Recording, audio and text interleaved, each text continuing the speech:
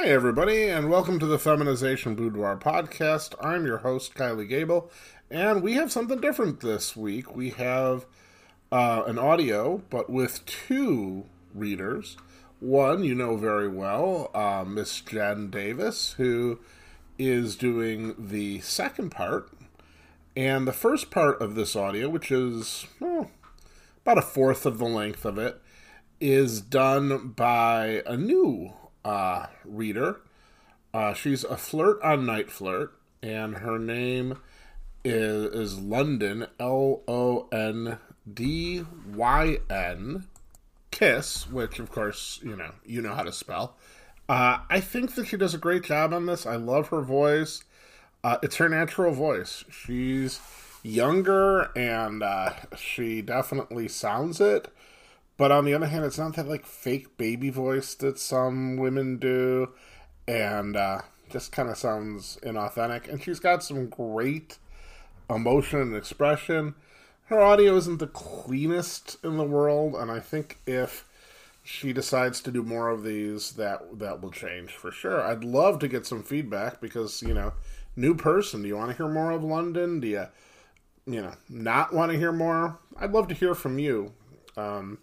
Your take on this. There's, definitely you can write to me at kyliegable@yahoo.com, and there's also, I believe, a way you can comment now on this podcast as well. This is one of those stories, those April stories. Just to remind you, April was Paul's biggest bully and tormentor in high school, and now she's back in his life as an adult, and things are pretty much the way they were when they left off. So she continues to torment him as an adult. And so I wanted to give you a little bit of both. So this is part of London's beginning part of the story, and then part of Jen Davis's part as well. So a little bit of a longer selection. As you know, I've done a bunch of April stories, and they're always really popular because I think so many of us had some girl or another kind of bully us at one point, and we kind of wish she'd do it again. So without further ado, it is called April's New Secretary, and this is by London Kiss and Miss Jen Davis. Zip. Paul felt his wrist forced together behind him. He'd been in this situation before, and he knew it was zip ties. He struggled to get himself free, but now he was in a quandary. April was dangerous, and even more dangerous when she had him helpless. But he didn't want the attention and the humiliation of letting everybody on the bus know what April had done to him. Sarah grabbed Paul's wrist and had little trouble keeping them still, as they were restrained behind Paul's back, and he had absolutely no leverage. The students sitting near them on the bus could see what was going on, but the few who felt any sympathy weren't about to get involved. Paul was a nobody, and April was one of those students who ran the school. Guys who opposed her wound up like Paul did. It was better to mind your own business. April moved around in front of Paul. Sadly, students getting out of their seat wasn't unusual on the field trip, and though the bus driver would yell at them, eventually there was no other repercussions. April pinched Paul's nose shut until he opened his mouth, and she was able to shove a sponge into it and then use tape to hold it in place. April had used this tape before.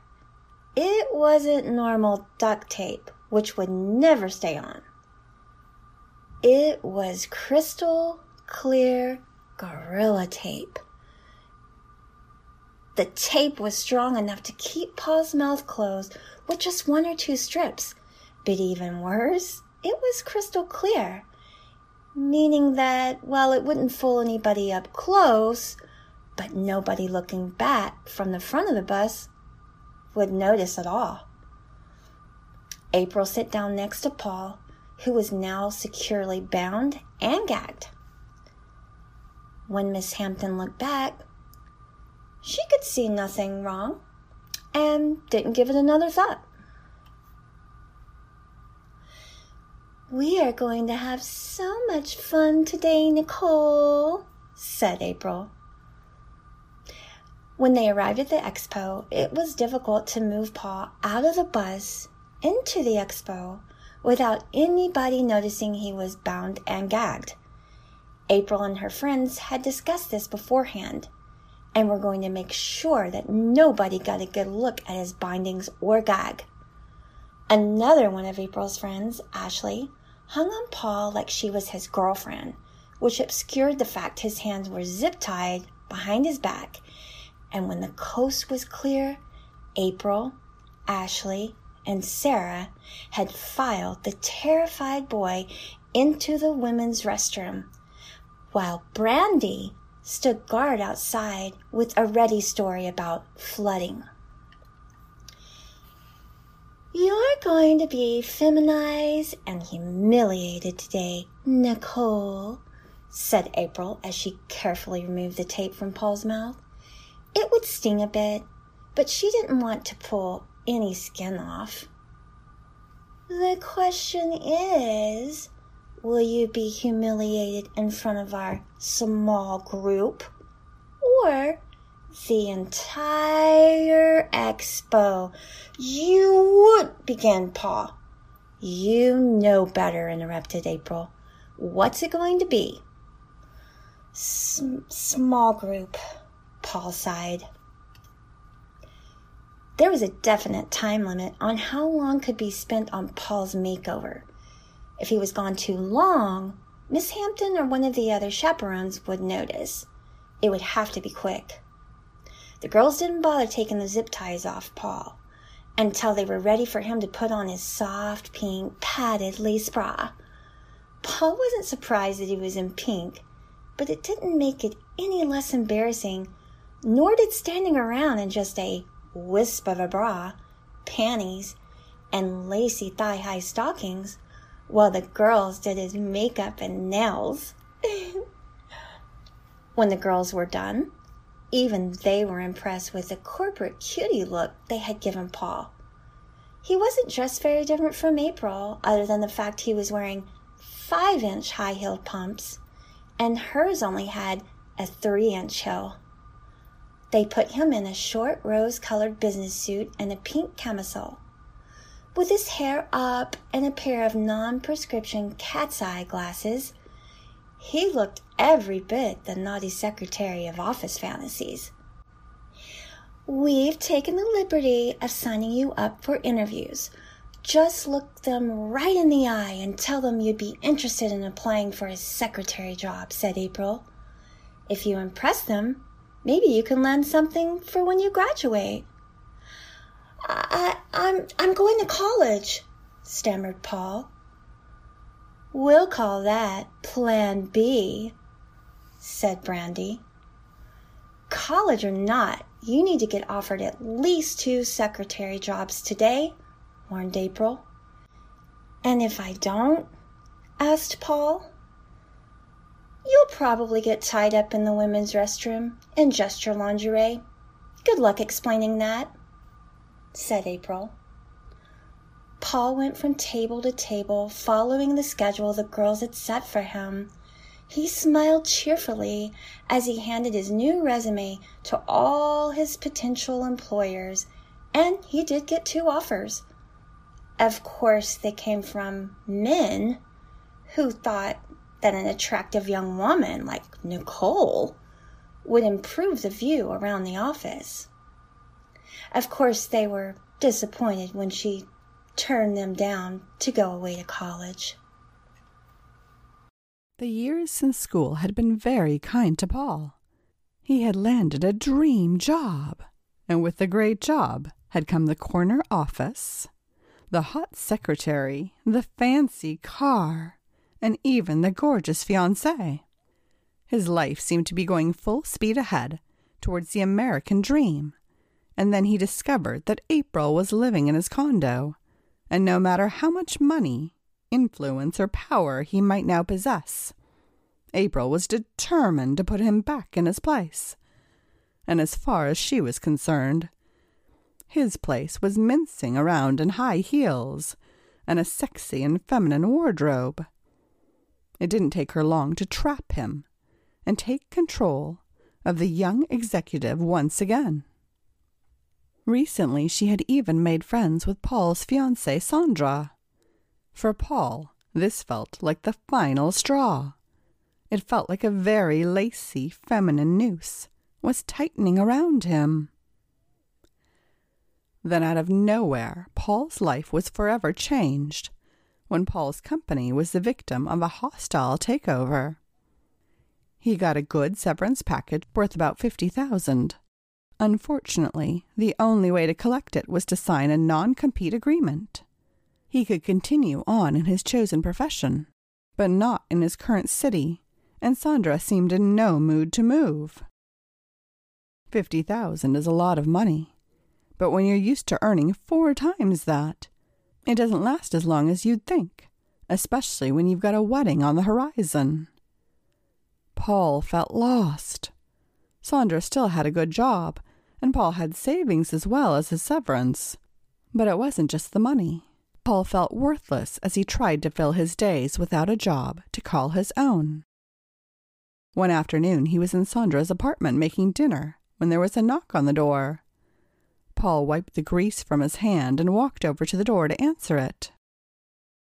"Hey, Nicole, nice apron," said April as she walked in.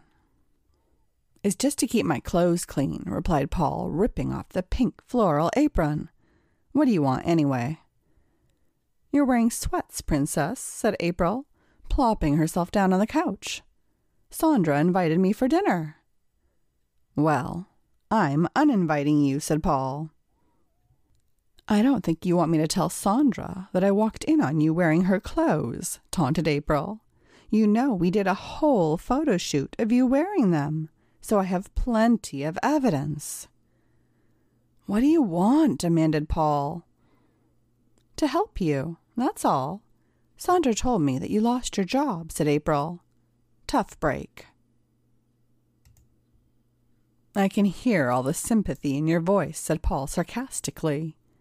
"Well, all you have to know is I found you a job, and you'll be reporting to it starting on Monday," said Sandra. "You found me a job? This ought to be good. What job? Stripper? Escort?" "Do you remember when we were in school and we went on that field trip?" "Yeah, the job expo?" "Oh, no! I'm not going to be a secretary." "Want to bet?" asked April. "I have so much on you right now that Sandra doesn't know about. That can change. I'm sure she'd love to hear about your history." "You wouldn't dare tell her. She's my fiancée, for Pete's sake," said Paul. "Wouldn't tell me what?" asked Sandra as she walked through the door. "Oh, hi, honey," said Paul, quickly changing the subject. "We have some great news, Sandra, and Paul wanted to be the one to tell you." "That seemed only fair to me," said April. "Good news? What is it, Paul?" asked Sandra. "Now I'm really curious." "Well," stalled Paul. "Go on, honey," said Sandra. "Yeah, tell her about the new—" "Well, you know," interjected April. Paul could hardly bring himself to speak. He didn't want to be a victim of yet another cruel scheme from April. But Sandra liked and trusted her. She had so much evidence of so many humiliating things that Paul had done over the years. She could definitely ruin his relationship. Paul decided that his best bet was to cooperate for now, and then talk his way out of it before Monday. "April got me a job," said Paul. "I start Monday." "That's wonderful. I know how hard it's been on you to be out of work. What will you be doing?" asked Sandra. "He'll be working for me," explained April. "I won't be too hard on him." Paul was only vaguely aware of what April did. He knew the building she worked in was not far from where he used to work. Her firm had to be fairly successful to afford that rent. "Do you own a company or something?" asked Sandra. "I wish," replied April. "I'm in sales and I manage a team." "Paul would be great at that. He can sell anything to anybody," exclaimed Sandra. "Well, I'll start him slow. He really won't be doing any sales in the beginning. But I think this is the kind of job he's been training for since college," said April, winking at Paul subtly so that Sandra wouldn't see it. "This definitely calls for a celebration," declared Sandra. "It looks like Paul already started dinner," said April. "I could get a good bottle of wine, though, and we could celebrate at home." "That sounds great," agreed Sandra. April had begun her career at Global Marketing as the only woman in the entire sales force. The top salesmen had huge egos and were given plenty of space because they made a lot of money for the company. Of course, this meant a testosterone-fueled workplace, where she put up with being treated as a secretary, being the butt of jokes, and gross, older guys leering at her. It was her third week on the job when Brad Gardner, reeking of bad cologne, suggested she hike up her skirt and unbutton a few buttons on her blouse to entice a few more sales for the team. She would smile and take it during the day, and go home and cry herself to sleep at the thought of going back to the office the next day. However, April's mom never raised a quitter. She got rid of Brad Gardner within a month and began remaking the department. She had no problem with hiring men, but they had to put their weight, and they had better not be making everyone else feel uncomfortable. Soon her sales force looked like she did. It was decidedly young and female, but with a few older salespeople and even a couple of men. She had even hired her old college friend Lauren as one of her employees. Recently, Thad Goodberry had left the firm. He had been there as a salesman for the past decade and a half, and his contacts would definitely be missed. April decided that it was only right that her secretary, Sylvia, would be given first crack at the salesperson job that she had been eyeing since she'd been hired at Global. This left April without a secretary, and with her love of humiliating him, she immediately thought of Paul. It was Friday afternoon at 3 p.m. when April called Sylvia into her office. Sylvia was naturally a bit nervous as she was the newest person on the sales team, and Friday afternoon wasn't exactly a normal time to chat. "Come on in and close the door," Sylvia instructed April. "Why do I feel like I'm being called to the principal's office?" asked Sylvia. "Relax, Sylvia. You're doing a wonderful job. You're not in any trouble," replied April. "Okay, I can breathe," said the striking Latina woman. Her coal black hair shined in the afternoon sun, beaming in through the window. "So, how can I help you?" "You remember when I told you that if you got the sales job, I'd still need you to help train your replacement?" "Of course," said Sylvia. "I'm happy to do it."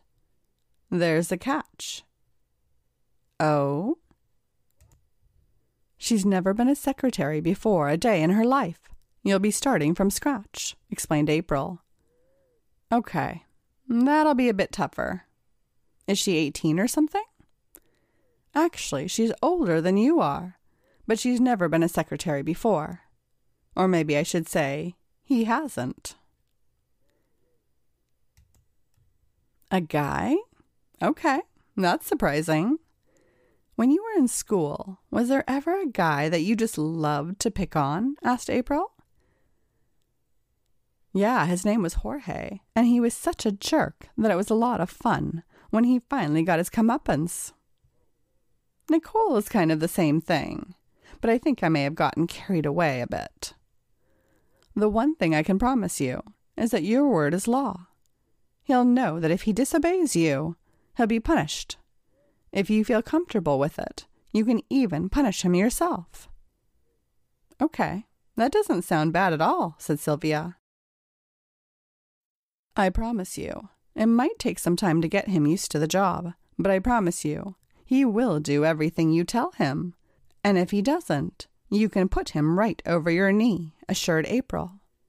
I've got this, boss. One other thing. He's going to be dressing in women's clothing and calling himself Nicole, said April. Even better, replied Sylvia. It wasn't as if Paul needed a ton of preparation to get himself ready to work in April's office. She'd forced him back into dresses almost immediately after she reunited with him a little over a year ago.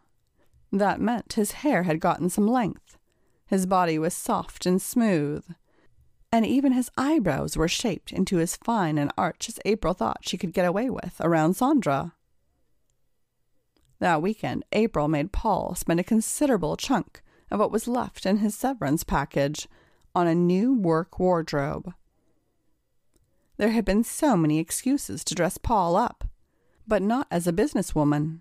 Although this was not quite normal business attire, the blouses were tight, the skirts were short, and the heels were high. The plan was that every morning after Sandra left for work, Paul would go over to April's place and get changed into his business clothes. Paul would then take the bus to work while April drove her Miata. April couldn't help but laugh at Paul during his first day at work. Seeing Paul meekly totter around her old office in high heels and a short skirt, she was sure that it was quite a change from his old office, where he was able to act the total alpha male. With Sylvia not letting him get the least bit comfortable, Paul was hard at work every second of the day. The men in the office kept eyeing Paul. Even guys who weren't in the department came up with excuses to stop by the sales office and see the fresh meat. One of them even had the balls to give her a slap on her ass.